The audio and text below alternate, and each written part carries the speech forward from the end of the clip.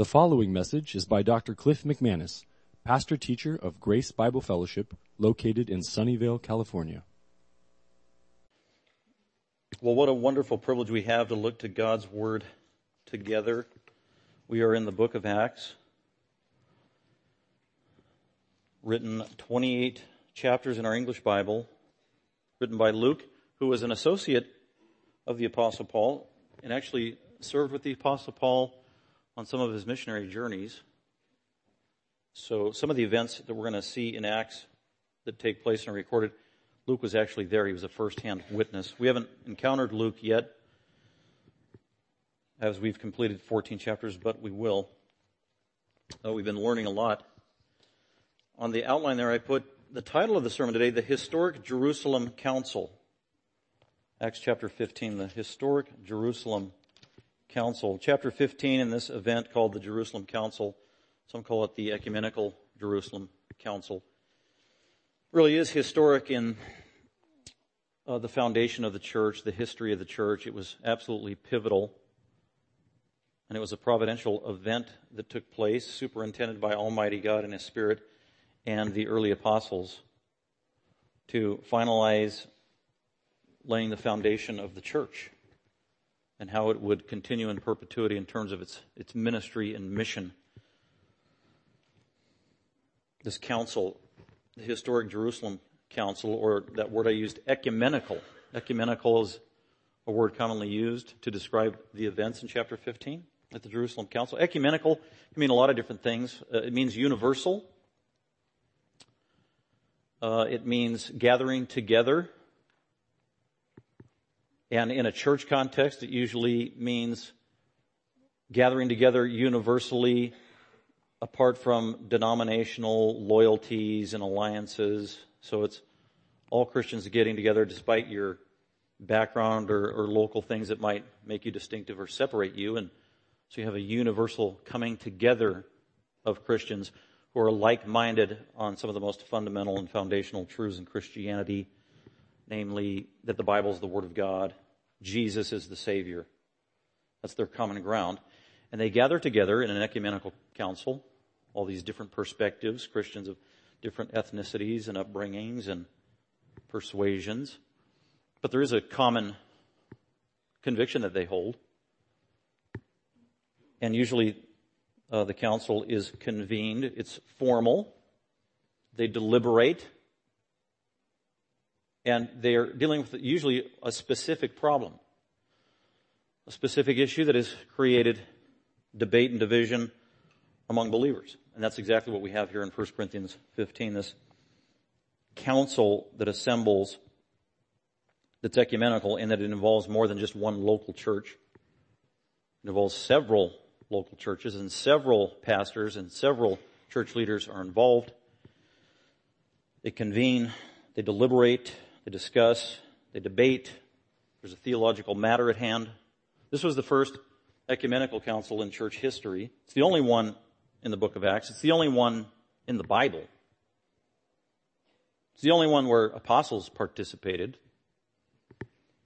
There have been ecumenical councils all throughout church history, some in the 2nd, 3rd, and 4th centuries especially, where churches from all over gathered together to deal with other theological matters. So we're going to look at this historic council that I think definitively answered some of the most important questions about what Christianity is and what the gospel is. If you were to summarize chapter 15, coming up with the title, there's a lot of different options because there's different themes weaving throughout this chapter. Chapter 15, one of the points of emphasis I think that God's trying to make clear is regarding what He believes about the Gentiles. The word Gentile occurs all throughout the chapter, starting in verse 1 is they're talking to Gentiles, verse 3, all the way throughout the chapter. So Gentiles are definitely the theme, and God renders a verdict that Gentiles are candidates for the gospel, can be saved by Jesus, also constitute the body of Christ, the church, and are equal heirs to eternal heaven with Almighty God. They are indeed forgiven of sin through the gospel just like anyone else, just like the Jews were. So there's a big emphasis here on Gentiles. Another motif that goes throughout chapter 15, it's a chapter of division or dissension. And this is in the church, among believers, or at least among professing believers, all parties involved, and there's dissension going on. There are 4 examples of that specifically. I just want to give you a big picture overview first before we delve into the details, because that will help you in terms of the context. We're not going to get through all 29 verses, by the way, in this probably the most important chapter in the book of Acts. But it's a chapter of dissension and division. Just 4 examples in this chapter. Verse 2. Paul and Barnabas came back from their first missionary trip.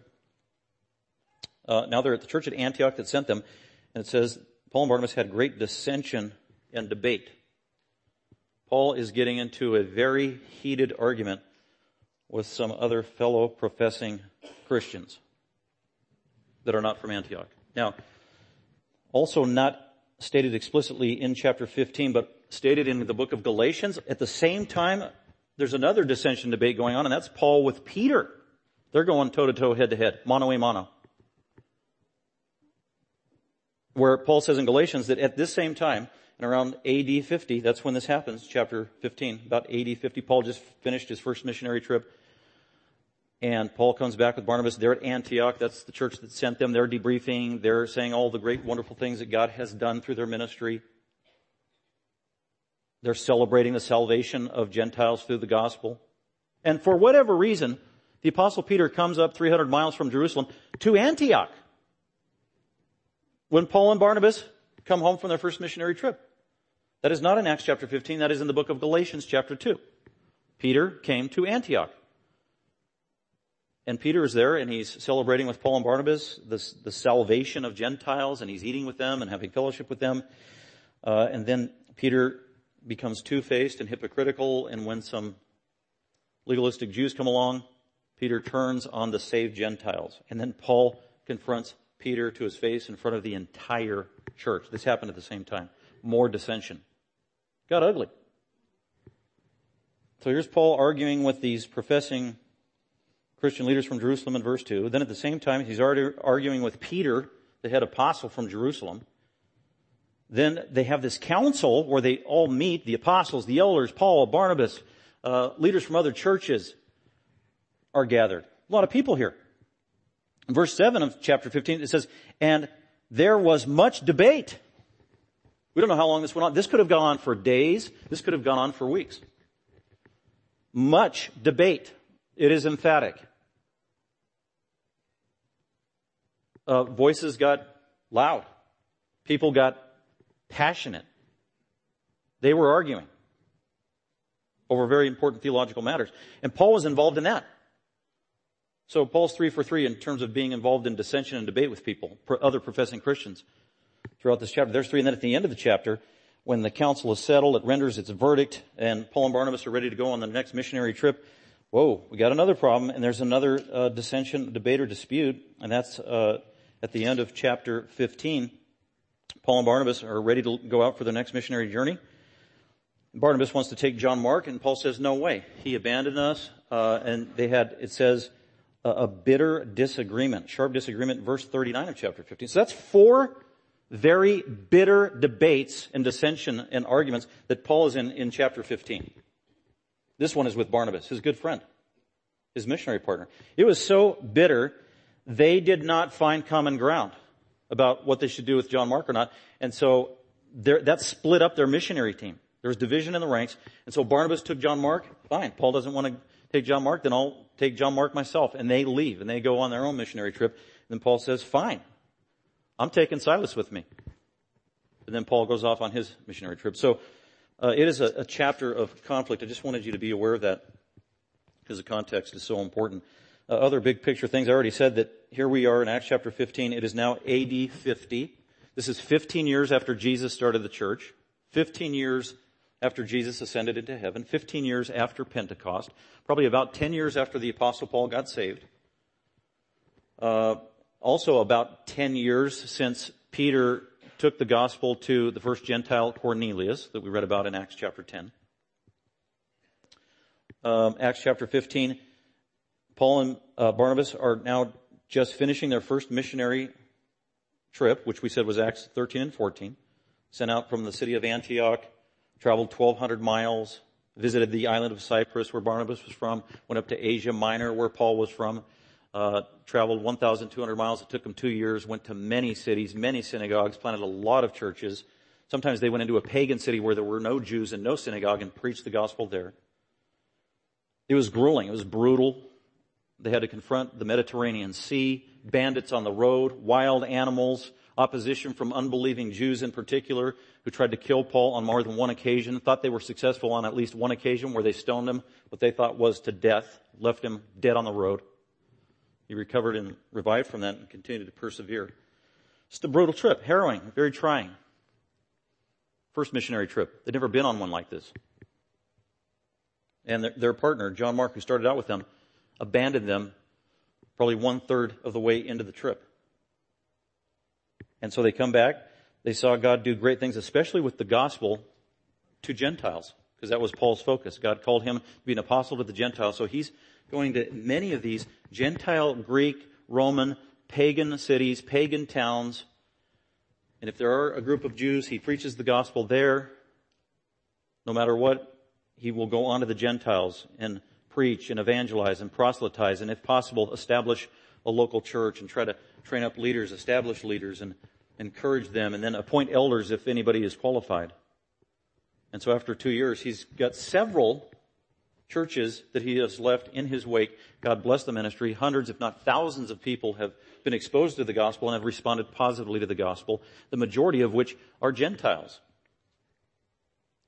And so Paul and Barnabas, it says at the end of chapter 14 where we left off, they come back to Antioch, they gather the whole church together, and they tell the whole church all about the missionary trip, how it went, how God blessed and did amazing things. Verse 27 of chapter 14, when they had arrived and gathered the church together at Antioch, they began to report all things that God had done with them, Paul and Barnabas, and how God had opened the door of faith to the Gentiles. This is awesome.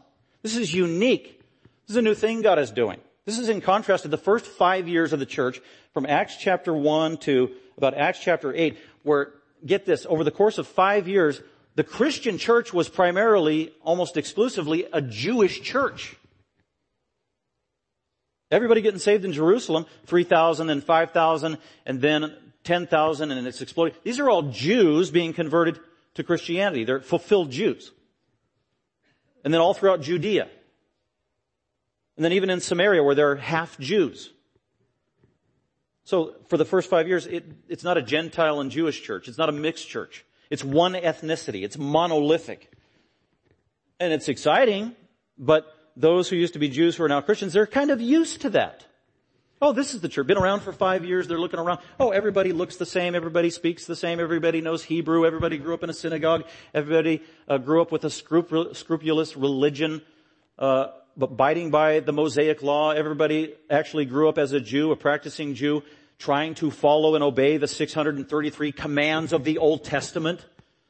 Some theological, some very practical. The way you cut the locks on your hair if you're a young man, the clothes that you wear and how you couldn't mix two fabrics together, the dishes that you used and what they touched last and were they clean, how you interacted with Gentiles, all the laws and rules. And if you're a male and if you're a female, circumcision. That was the first Mosaic law that you obeyed as you entered into the world. If you were a male, you got circumcised on the 8th day. That was a literally outward sign and command that you are part of God's believing community. And so for the first 5 years, everyone's doing the same thing. This is the routine. So everybody that's a Christian, for the most part, they came to know Jesus Christ. They became Christians by believing in the gospel, by grace through faith. But just about every one of them had at some point previously lived a life committed to obeying all the laws of the Mosaic law, getting circumcised, some even erroneously at one time or another thinking that you could attain God's favor by obeying the law, till they got clarity on the gospel that it's by grace through faith apart from works. So that's the background. That the early Christians, I could see, or you could see why they thought, well, the church, it's a Jewish church. That's what the church is. And the 12 apostles that laid the foundation of the church, they were all Jewish men. They were all raised as legalistic, committed, synagogue-going, as I said, scrupulous Jewish men, trained in the synagogue, circumcised, every one of them. Jesus himself, their master, the teacher, they say, Jesus was born a Jew. Jesus was circumcised. Jesus was committed to obeying and following the Mosaic law all 33 years of his life. Even when the church began on the day of Pentecost in Acts chapter 2, they didn't abandon their Judaism. They were now fulfilled Jews. There was continuity between the Mosaic law and Jesus, the Messiah, and the church. And so they continue, even after getting saved, they continue to, get this, go to the temple. They continue to practice many of the Jewish laws, yet with a new perspective in light of Christ as the fulfillment of the Old Testament. They didn't just abandon and jettison all things Jewish. Quite the contrary. Doing it with new zeal, new enthusiasm, because now they thought they understood the deeper meaning of true Judaism fulfilled by Christ. Contrast that with now Johnny-come-lately, the Apostle Paul, who is saved 5 or 6 years after the church starts. He used to be a persecutor of the church. He gets saved supposedly, comes down to Jerusalem, and the church in Jerusalem, they are afraid of him. They don't trust him or believe him. They don't want it. They're not going to let him into their house. He's being sneaky. He's lying. And then Barnabas had to intervene. No, he's telling the truth. He really got saved. Then he's there only for 2 weeks, and then he's gone. He's gone for years. Where did that Saul guy go? Then more years go by, and then Barnabas hunts this Paul guy down, and doesn't bring him down to Jerusalem, brings him to Antioch, 300 miles north of Jerusalem. Brings him to Antioch. What's that? That is a pagan city. It's not a Jewish city. It's a cosmopolitan headquarters of the pagan world. And before Barnabas got there, some unnamed evangelists went there and were sharing the gospel with Gentiles, Greeks, Romans, pagans, immoral people. And people are getting saved. They're believing the gospel of Jesus Christ at this Gentile church. There are a spattering of Jews, but not many. It's predominantly Gentile people getting saved. The apostles down at headquarters hear about this. Wow, did you hear? There's like a revival going up in that cosmopolitan, multicultural, Gentile, pagan, Roman city up there in Antioch. Apparently people are like getting saved through the gospel, man. We got to check that out. Barnabas. And so the apostles send Barnabas. Barnabas, you need to go up there and check it out. See if it's legit. Find out what's going on. Who's in charge? Who's the leadership? What's the church all about? So Barnabas goes up there, investigates thoroughly, and Barnabas is pleased. He is satisfied. He's rejoicing in God. God indeed is doing a legitimate work here. He reports that to the apostles back at headquarters in Jerusalem, and they all praise God. Amen. They're on board. Barnabas remains there as a shepherd, as a pastor. He ends up there, and he can't do it by himself because it is an exploding megachurch there at Antioch. So he needs help. So he goes and recruits Paul or Saul, who hasn't been seen for years. And Barnabas successfully brings Paul back. And there, Paul and Barnabas and 3 other men, 5 guys, end up being pastors and shepherds and teachers of the church at Antioch, the Gentile church, the new hub of Christianity for the next entire year. The church keeps growing in the Lord, and they get to a point where they can actually send missionaries. So they send Paul and Barnabas out and commend them to the Lord, and Paul and Barnabas go out for 2 years on their missionary journey. Great success. And the emphasis of Paul's ministry is preaching to Gentiles, not Jews.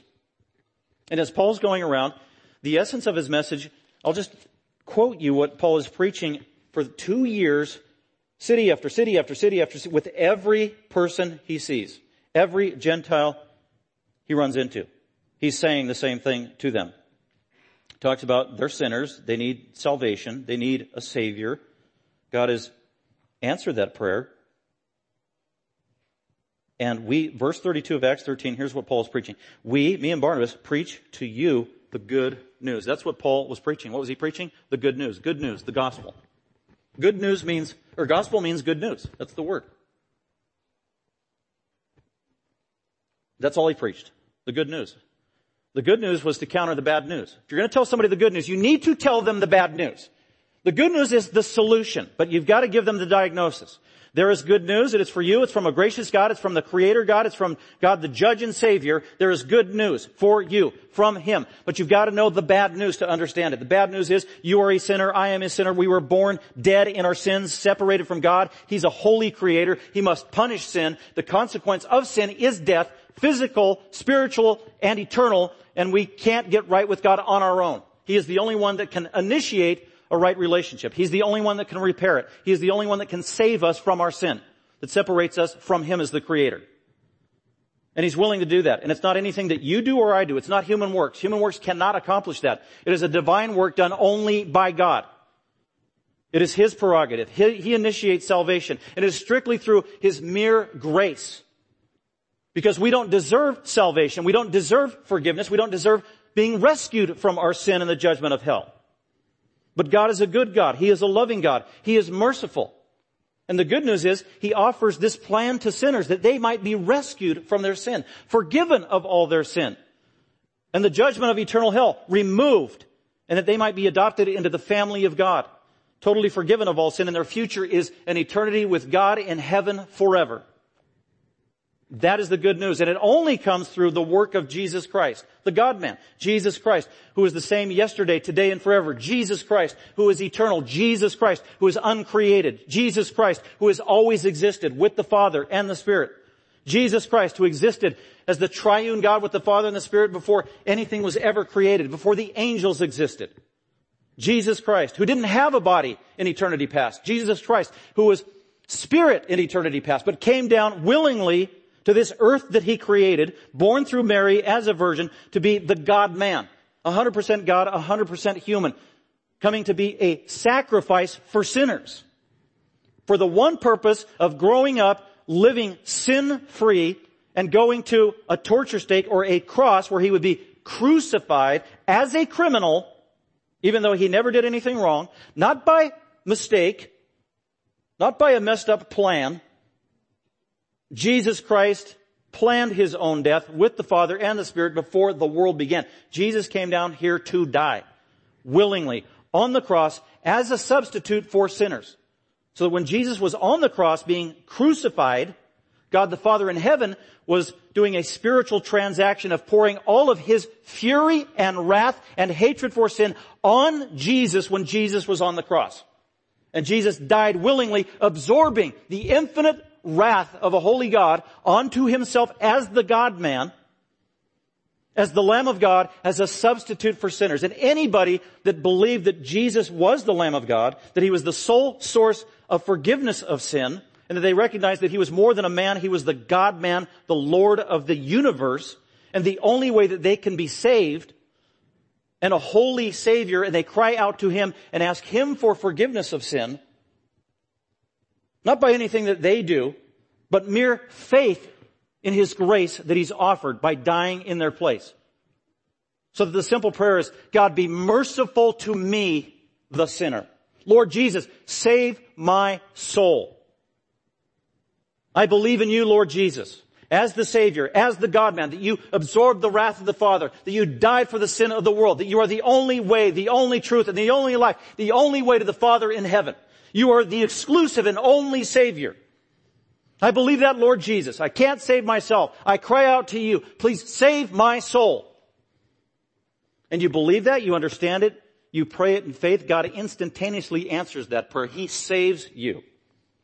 It's a supernatural transaction. God the Father looks down from heaven and He doesn't see a dirty, despicable sinner anymore. He sees you pristine, forgiven, totally clean, as white as snow. Actually, He looks upon you and He sees Jesus Christ Himself in all His glory. Because you now have been adopted into the family of God. You have been justified. That means God the judge renders an official, formal verdict that you are not just not guilty, you are innocent. Innocent. Even though we don't deserve it. Man, that is good news. That is good news. That is the message that Paul preached. Now notice in that elaborated, detailed definition of what is called the gospel, the good news, it's a very specific message. Specific content. There are things you can't leave out of the gospel message. Paul summarizes it in 1 Corinthians 15. That Christ, you got to talk about Jesus and who he is, died. What his death means. It was substitutionary. It was warranted. It was deserved for sinners. Sin. You've got to talk about sin. That he was buried in accordance with Scriptures. This was God's eternal plan. He was raised again the third day by himself, by the Spirit, by the Father, in accordance with Scripture. And that salvation comes only by believing in what Jesus did. Not what I do, not what you do, not what any human does. Salvation is 100% solely the work of God. So here, that's the message Paul's preaching, Paul and Barnabas. And they're giving this message to Gentiles wherever they go. Notice in the message, never did I say, oh, and by the way, just like I did when I was a young boy, 8 days old, I got circumcised, because that's what God required in the law. And I had to obey the 630 commandments of the Mosaic Law my whole life until I heard about Jesus. And in order to become a Christian, yes, you got to believe in Jesus as the Savior. You got to believe in the good news, but you also got to get circumcised. Because after all, I had to get circumcised, and all the apostles, they had to get circumcised, and all the Christians in Jerusalem, they all got circumcised. They all had to obey the Mosaic Law their whole life. They couldn't just live any way they wanted to their whole life, and then at the 11th hour, oh, I believe in Jesus and get saved. They had to care about morality. And they had to fear a holy God named Yahweh. Just not living willy-nilly. Jesus himself got circumcised. So that wasn't a part of Paul's message. He's giving them the good news, which is the answer to sin that condemns the soul, but he's doing it apart from requiring that they become Jews first, and also that they are required to get circumcised. He's not saying that. And he's been doing this for 2 years. Actually, he's been doing it for more than 2 years. People are now familiar with what Paul has been preaching. Word is getting out. Revivals are happening in all these Gentile cities wherever he goes. All over Cyprus and that whole island. The governor, a total, absolute Roman pagan, non-Jew, Sergius Paulus, was the governor of the massive island of Cyprus, heard the simple gospel and got saved. And he was not required by Paul. Well, by the way, you got to go to temple and you got to get circumcised and you got to kind of obey those laws in the Old Testament. We believe in the New Testament and the Old Testament, so you got to do that too. He didn't say that. It was just that simple, pure gospel. And Paul's going around, and there are revivals, and word's getting out. It's going through the network. Word's getting down to Jerusalem and headquarters. The apostles are hearing it. They're like, wow, this is, actually they're responding. They don't know what to think, actually. Peter's hearing this. The other 11 apostles are hearing this. James, the half-brother of the Lord, who is now the de facto leader of the Jerusalem church, even passed up Peter in terms of leadership. Jesus' half-brother, James. They're hearing this. Wow, that's great, I think, that Gentiles are being saved. Wow, there's revivals going on. Yeah, Paul and Barnabas, they're doing a bang-up job. I think it's good, isn't it? So they're hearing about the revival. At the same time, somebody's whispering in their ear bad things. You know that Paul guy, the Johnny-come-lately, the rogue apostle, not one of the 12, didn't serve with Jesus for 3.5 years, got saved later? You know the guy that used to kill Christians, that guy? Yeah, he's up there telling Gentiles they can be saved just by believing in Jesus and the gospel, and he's not even requiring them to obey Moses in the Old Testament. Can you believe that? Hey, we all had to get circumcised, and we're Christians. Well, oh yeah. Why is Paul doing that? So that's what began to percolate. These seeds of doubt, these seeds of compromising the simplicity of the gospel. That's what's going on and brewing in headquarters in Jerusalem. We don't know where it came from, where the poison came from. But it did. And first it started as a seed, and then it began to grow. And then Satan comes in behind the scenes satanically and spiritually and invisibly, and he starts fanning the flame, dividing the church in Jerusalem, questioning the ministry of the apostle Paul. He is different. He is unique.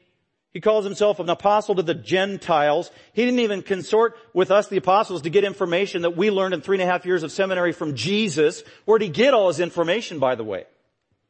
And he's saying new, weird stuff that Jesus never talked about. And that's why Paul was getting all kinds of opposition. Paul's getting opposition from unbelieving Jews who want to kill him. He's also getting opposition from Christians in the church for a lot of different reasons. If it's not Gentiles who think he's small, he's unimpressive, He's small in stature. He's not erudite like Apollos. He's not authoritative. They're questioning that. The Gentile Christian. And then there's the Jerusalem Christians questioning Paul, undermining his ministry because, is he really an apostle? He's not Jewish. He's not honoring the Mosaic law. He's getting it from all sides. Yet he continues to persevere. So all of that background comes to a head here in chapter 15 at this historic Jerusalem council. So here's Paul and Barnabas when they're coming home from a very successful 2-year first missionary journey, and they're coming home to their home church, and they're having a sabbatical, and they're having sweet fellowship, and they're giving testimonies. Man, you should have seen all the people that got saved. Can you believe the Roman governor of Cyprus he got saved? He just believed it. Was amazing. And oh man, some of the things we confronted. We met this demonically possessed guy named Elymas, and he was scary, and I had to take him down actually. God allowed me to give him blindness on the spot. But he needed it. We had to shut him down. So Paul and Barnabas, they're sharing all these stories, and the church is just praising God. God, thank you for opening the door to the Gentiles. Should be time of celebration. While they are having this sabbatical and this celebration at the end of chapter 14, like I said, because Peter got around. Peter went to the coast of Mediterranean. He went to Joppa. So he was a missionary himself, kind of locally, Samaria and surrounding regions. So he got around. And so Peter, head apostle, goes up to Antioch, no doubt to check it out, to see and hear about the ministry of Paul and Barnabas. And so Peter goes up there, and so during the sabbatical, there's Peter, head apostle, Paul and Barnabas, and they're all celebrating. They are rejoicing. I mentioned it earlier that Peter was very comfortable with Gentiles now. God taught him a very difficult lesson in Acts chapter 10. By the way, Peter, he was prejudiced growing up. He really was. And that came from being sinful. The Old Testament wasn't prejudiced, but Peter as a sinner was, and many of the Jews were. They just were born and raised to think the Gentiles were dirty and unclean, and that the Jews were just the higher rank of people. That's all there is to it. And yeah, you could be a God-fearer and kind of join a church and come to our synagogue and yeah, even get circumcised if you want, but you're not really a pure Jew. You're a lower class. I like you. God loves you. You're in the Old Testament. You come from the loins of Abraham. Yeah, I know, Genesis 12. But you're just a little lower on the echelon of who has a pleasing relationship to God who is Yahweh, the Jewish God who speaks Hebrew. And Peter even said in his own testimony, when God had to confront him finally, Jesus had been confronting Peter for years to not be prejudiced. We see it in the Gospels. We see it in the Gospel of Mark. Mark is the only Gospel, by the way, that says that Jesus declared all foods clean. Which is kind of interesting because Mark was dependent upon Peter for that information. And that was a lesson Peter had to learn the hard way. So Peter grew up very Jewish. He said, I never touched or eaten anything unclean, God, and you know that. I'm not going to do it now. He thought Gentiles were unclean, but then he became a Christian. So then he had, a soft heart towards Gentiles. And then God showed him that vision as that sheet came down out of heaven of the unclean food. And God said, Peter, rise up, kill and eat. And he had to say it 3 times. Peter finally got the message. And God said, Peter, I'm not just talking about food. I'm talking about people. Because you used to think that Gentiles were unclean like this food is unclean. What God has made clean is not unclean. Don't reject it. You need to have a fully, 100% open heart to Gentiles as prospects of the gospel. And then Peter said, amen. Okay, Lord, I surrender. I do. And then in chapter 10 and chapter 11, Peter goes on to minister and he actually believes that. He's operating accordingly. He's been won over by new revelation from God and conviction. So it's like, oh, okay, good. Peter's got this down. Well, then Peter goes home from his missionary journey where he got to minister to Gentiles. Cornelius, the Gentile, got saved. And Peter goes back to Jerusalem and says, man, you should have seen I'm preaching the gospel. And even Gentiles got saved. But the leadership in Jerusalem wasn't going, yay! And they're celebrating. They were, what? And let me read this because it's so important. Acts chapter 11 says, now the apostles and the brethren who were throughout Judea heard that the Gentiles also had received the word of God through Peter. And Peter's giving a report to the church of Jerusalem. And when Peter came up to Jerusalem, those who were circumcised took issue with Peter. These are Christians, professing Christians who were circumcised took issue with Peter. Jewish Christians. And they took issue with Peter over the fact that, wow, you're preaching the gospel to Gentiles. You're saying that Gentiles in Christ can be equal to Jews. What are you thinking, Peter? That is wrong. And Peter had to set them straight, and he did. Verse 3, they keep debating with Peter, you went to uncircumcised men and ate with them? That's dirty. And Jesus said, nope. God gave me a vision. Here's the truth. They're saved through the grace of God just like we are. And then after he tells that whole vision story, listen to how the critical Jerusalem, Pharisaical, legalistic Jews responded to Peter's testimony. He tells them, God saved them, and when they heard this, verse 18, and when the Jerusalem Jews who took Peter to task heard Peter's testimony, it says, they quieted down.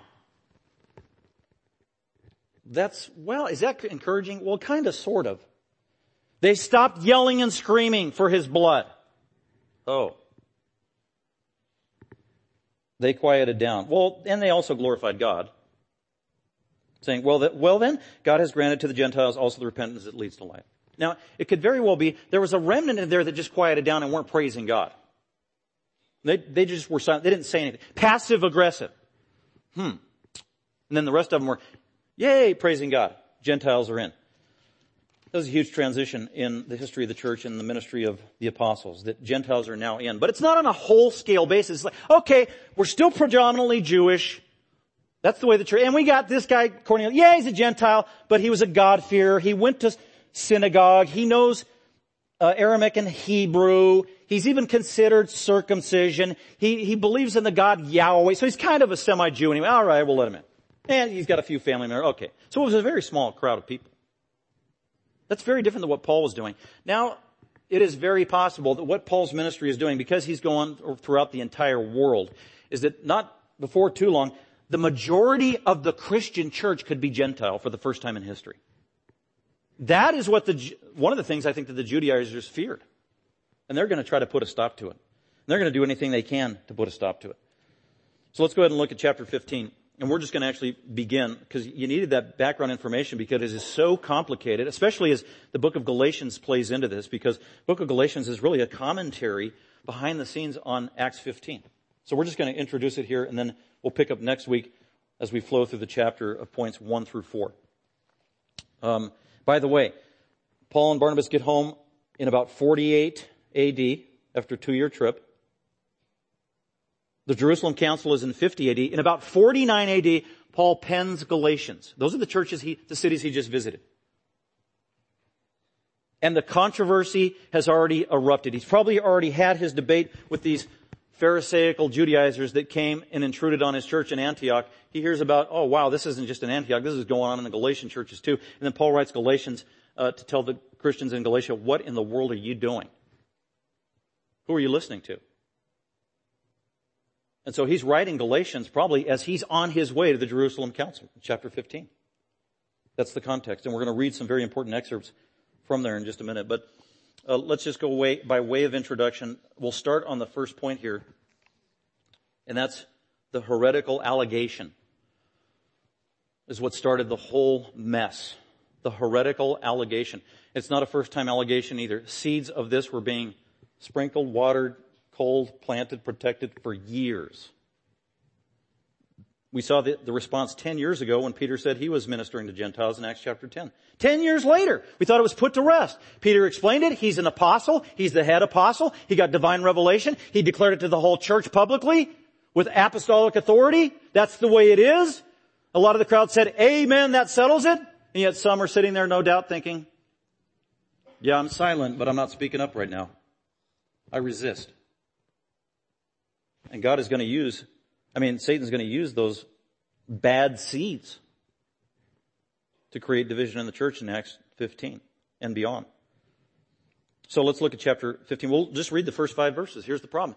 Paul and Barnabas, they're enjoying their sabbatical. Peter is there as their guest at the church at Antioch. By the way, Paul and Barnabas are the official, bona fide, God-sanctioned leaders of the church of Antioch, along with other men, at least 3 other men. They have a team of elders, team of pastors, team of teachers. Peter is a guest, although he's an apostle. So he has authority over all the churches through divine revelation from God. So it's a unique situation. We don't have apostles today. But the local pastors assigned to Antioch are Paul and Barnabas. That's their jurisdiction for the time being. Peter is their guest, although he's an apostle. Good to have you here, Peter. We're having missions month. You can be our guest. Give your testimony. Oh, great. Look at all these Gentiles. This is awesome. Where's the buffet line? Oh, this is the fellowship meal. Yeah, you guys eat weird food, but I'll eat it. I like your desserts. Good to have you here, Peter. So Peter's he's getting along great for now. Then, chapter 15, let me read verses 1 through 5. During the ministry mission sabbatical, some men, but some men, they are unnamed. They are scoundrels. They're professing Christians. Came down from Judea. They actually, on the map, they went up north, but Judea was like the highest place in Israel geographically. So you'd go down a hill to everywhere else from Judea. So they went down the hill from Judea up north to Antioch, 300 miles. Some men came down from Judea and began teaching the brethren at the church at Antioch. That's kind of weird. What were they teaching? Well, here's the main point. Unless you are circumcised, Gentile, according to the custom of Moses, you cannot be saved. You cannot be saved. And when Paul and Barnabas had great dissension and debate with them, they had no little debate with them. That's what the text says. It's emphatic. It's the beginning of the verse. Paul and Barnabas had no little debate and dissension with these guys, these unnamed men, whoever they are. Then the brethren at Antioch, the believers, the saints at Antioch, determined that Paul and Barnabas and certain others of them should go up to Jerusalem to the apostles and the elders concerning this issue about circumcision. Do Gentiles need to be circumcised in order to get saved? Verse 3, therefore, being sent on their way by the church, so Paul and Barnabas agreed, okay, and then so the church formally sent Paul and Barnabas, man, you need to go to the apostles in Jerusalem and, wow, talk about this issue and get this thing settled. Therefore, being sent on their way by the church formally, they were passing through both Phoenicia and Samaria. Those were areas where Philip evangelized and others, and there were churches there and saints there, Jews and half-Jews and some Gentiles. And Paul and Barnabas were describing along the way to these churches and to these Christians in detail the conversion of the Gentiles from their first missionary trip. And they were bringing great joy to all the brethren who heard about it. So there's a consensus there along the way. Paul's kind of winning a following along the way of how Gentiles got saved. Not through circumcision, but through the glorious gospel. Verse 4. And then finally Paul and Barnabas arrive at Jerusalem, and the rest of the groups arrive at Jerusalem for this great Jerusalem council overseen by the apostles and moderated by James, the half-brother of Jesus. And get this, they were received by the church. That's a formal welcome. Paul and Barnabas, brothers in the Lord, formally received. God bless you. Apostle Paul.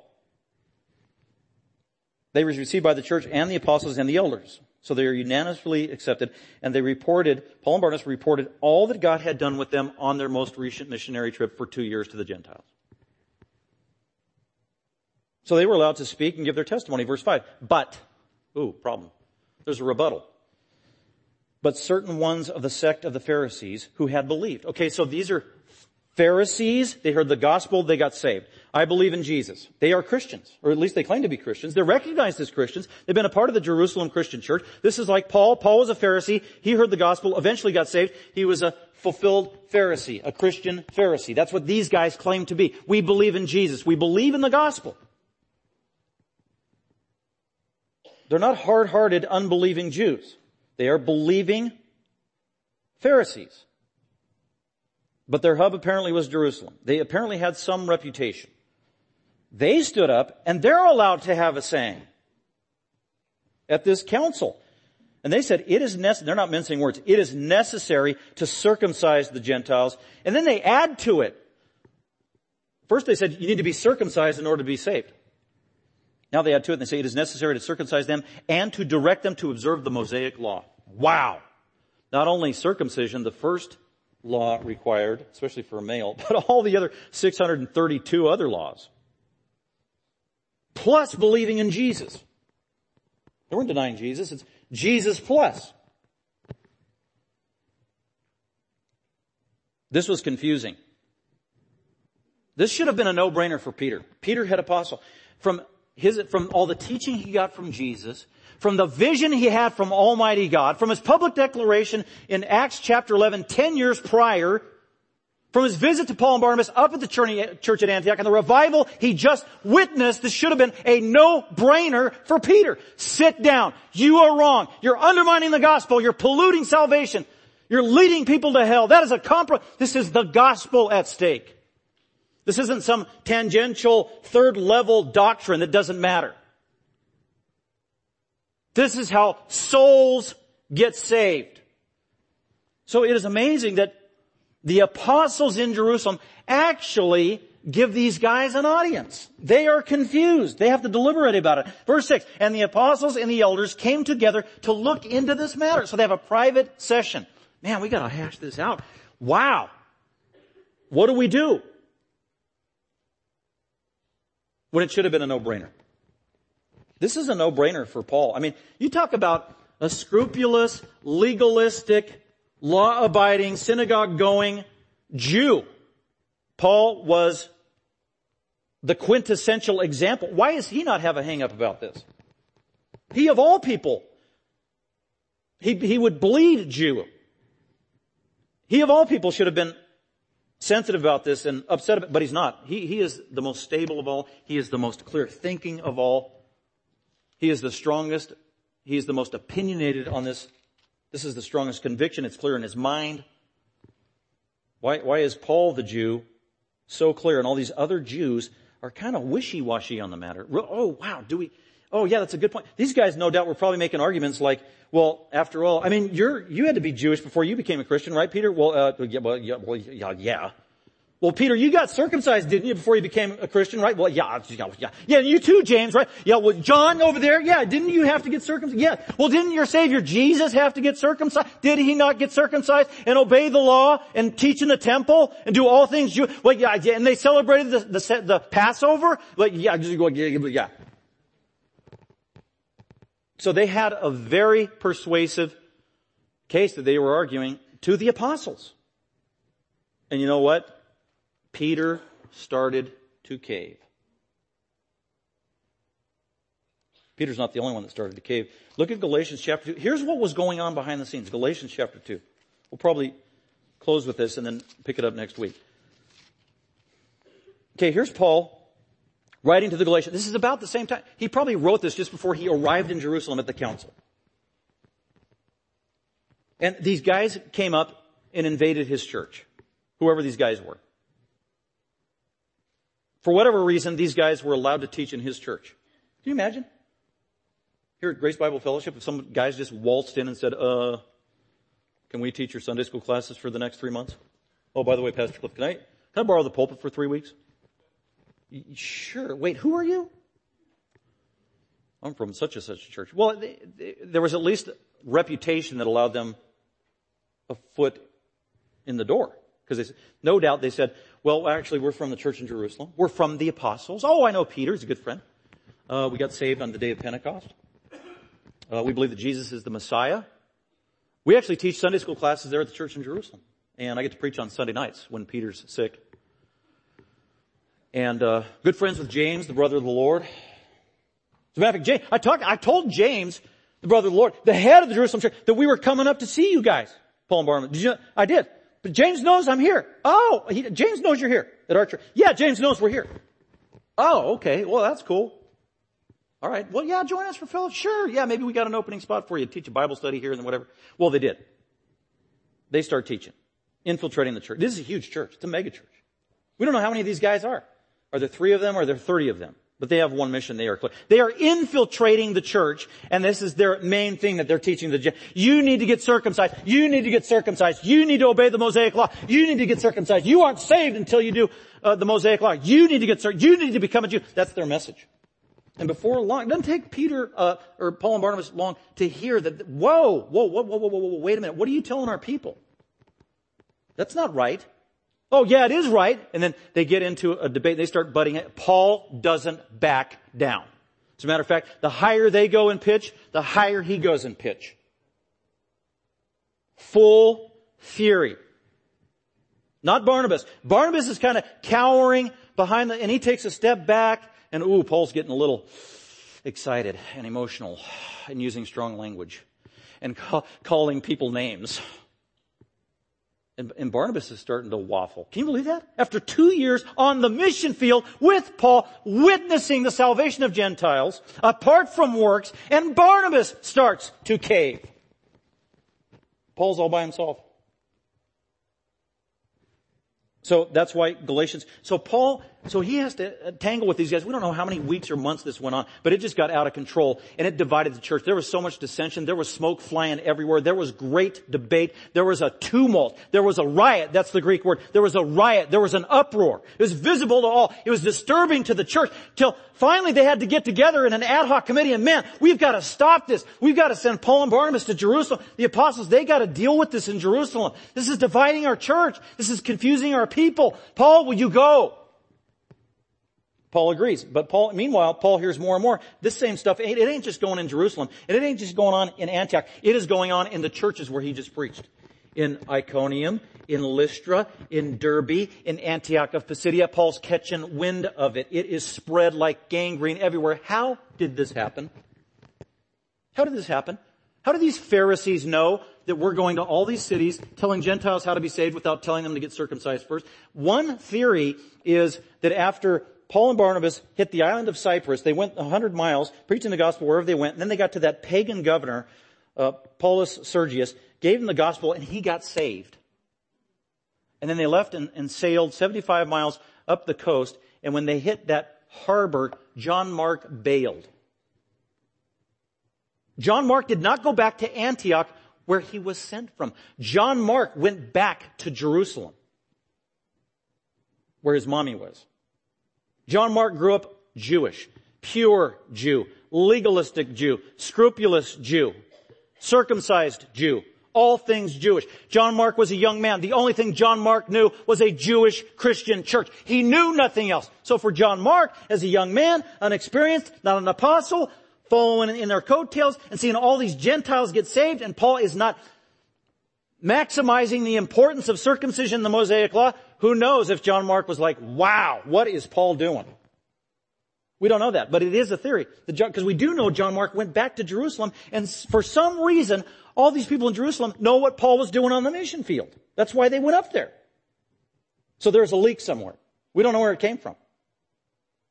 Could be that that's why Paul was so irate with John Mark at the end of chapter 15, at the end of the Jerusalem Council. There's no way, Barnabas, I am taking John Mark. Not only did he abandon us, he undermined our ministry.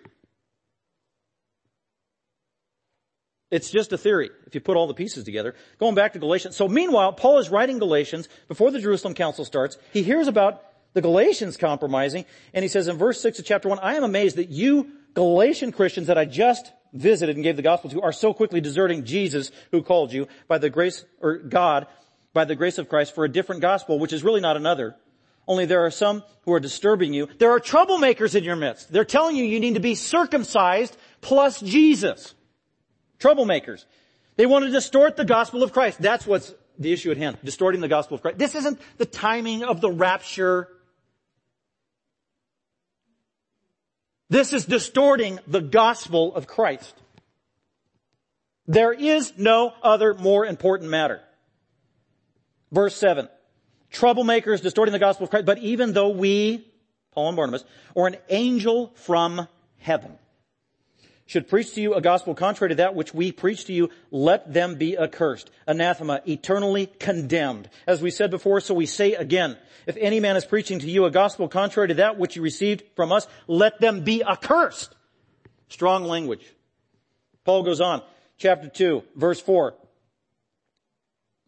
I'm glad you received me warmly. Thank you. But then I got into a controversy, verse 1 of chapter 2. Then after an interval of 14 years, I went up again to Jerusalem with Barnabas, taking Titus along also. Titus was a Greek, and it was because of a revelation that I went up. And I submitted to them the gospel which I preach among the Gentiles, but I did so in private, those who were of reputation, for fear I might be running or had run in vain. Verse 3, but not even Titus, who was with me, though he was a Greek, was compelled to be circumcised. Verse 4, but it was because of the false brethren who had sneaked in to spy out our liberty, which we have in Christ Jesus, in order to bring us into bondage. So Paul determined that whoever these some men were, They were sneaky. They were false teachers. They called themselves Christians, yet they're polluting the gospel of Christ because they're adding works to the gospel. That's the problem. You can't add human works to the gospel. Then in chapter 5, and then Paul goes on in chapter 3. Listen to this. Chapter 3, verse 1. Listen to this warm and fuzzy verse. Galatians 3:1. You foolish Galatians! Wow. He wrote it down. You foolish, who bewitched you? How are you falling for this Jesus plus works? It compromises the gospel. He closes the chapter in verse 10. Do not listen to these false teachers who are telling you that you need to believe in Jesus plus circumcision.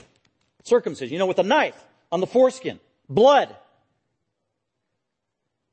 As commanded in the Old Testament. Verse 10 of chapter 5. I have confidence in you and the Lord that you will adopt no other view, but the one who is disturbing you shall bear his judgment, whoever he is. There are false teachers in your midst. They're calling themselves Christians. They're polluting the gospel, and they're saying you need to get circumcised. That is works plus grace. That is no gospel at all. And then Paul goes on, inspired scripture, and he says in verse 12, would that those who are troubling you, who are so into circumcision and wielding sharp knives, that they would even mutilate and cut themselves. This is what he said. Woo! Was that sinful or wrong? I don't know, but it's in the Bible. Which just highlights again the severity of this issue. This is the gospel at stake. And I'm going to leave it at that for now, and we'll pick up next week and cover these 4 points. But vitally important background information. And the takeaway for us is just a great reminder. What has been the greatest challenge to the church for 2,000 years? What is the greatest challenge of the church in every generation? What is the greatest challenge of the church here in Northern California and in our church? It's not blatant false religion, really. That's easily identifiable. It is Christianity mixed with just a little bit of compromise with respect to the gospel. A little bit of poison. You can have a nice, delicious cup of coffee with a little bit of tasteless poison that will kill you. And that little bit of poison is adding any element or component of human works. I don't care what it looks like or how religious they make it. It could be, you got to believe in the gospel, and it's salvation by grace through faith plus works. It's salvation by grace through faith plus going to church. It's salvation by grace through faith plus getting baptized as a child. It's salvation by grace through faith plus getting baptized as an adult that saves you. You need to get baptized. It's salvation by grace through faith plus becoming a member of a church. Salvation by grace plus reading your Bible. Salvation by grace plus giving up cigarettes. Salvation by grace plus not getting tattoos. And on it goes. Salvation by grace plus, here's a verse right out of the Book of Mormon. It is by grace you are saved after all that you can do. 2nd Nephi in the Book of Mormon. And we even do it in the Protestant church. You got to get baptized. You got to be baptized as an infant. You've got to be a part of this denomination. You've got to do that. Communion. That's a common one. It's salvation by grace through faith plus communion. And that communion mystically is a means of grace. That is a dangerous phrase. Communion is not a means of grace. It's not. The way they mean it. That's a technical phrase meaning it is one of the ways that God infuses His righteousness into us, or one of the ways that He forgives our sin. Taking communion doesn't forgive our sin. Getting baptized doesn't forgive our sin. There's nothing you can do or I can do that can forgive our sin. Jesus did it all, didn't He? Jesus did it all. Jesus paid it all. All to Him I owe. That's a great phrase to go to lunch on. Let's go ahead and pray. Father, we thank You for this day. We thank You for the church. Again, we thank You for Your word, for preserving it perfectly for 2,000 years for us, the clarity with which You give it to us to understand, especially through the ministry of Your Holy Spirit, who is our teacher. We thank You for the gospel by which we are saved. Thank You for the reminder from Your word to clarify the gospel in our hearts. It's all the work of Jesus on the cross, death, resurrection, ascension on high, and Your intercession on our behalf as the great high priest. Thank You, Lord Jesus, for being our Savior, for those of us who believed in Your glorious gospel. God, help us as a church to be discerning and also to protect our church and other believers from false intrusions into the gospel that can come so subtly and dressed up in spiritual language and spiritual religion. So help us to be discerning and protect your truth and be clear when we share this beautiful gospel with those that don't know you, that they also might be saved. We give you all the glory. We pray in Christ's name. Amen. Thank you for listening. Dr. McManus is an author, seminary professor, and pastor teacher of Grace Bible Fellowship. For more information about Grace Bible Fellowship, please visit our website at gbfsv.org or call us at 650-630-0009.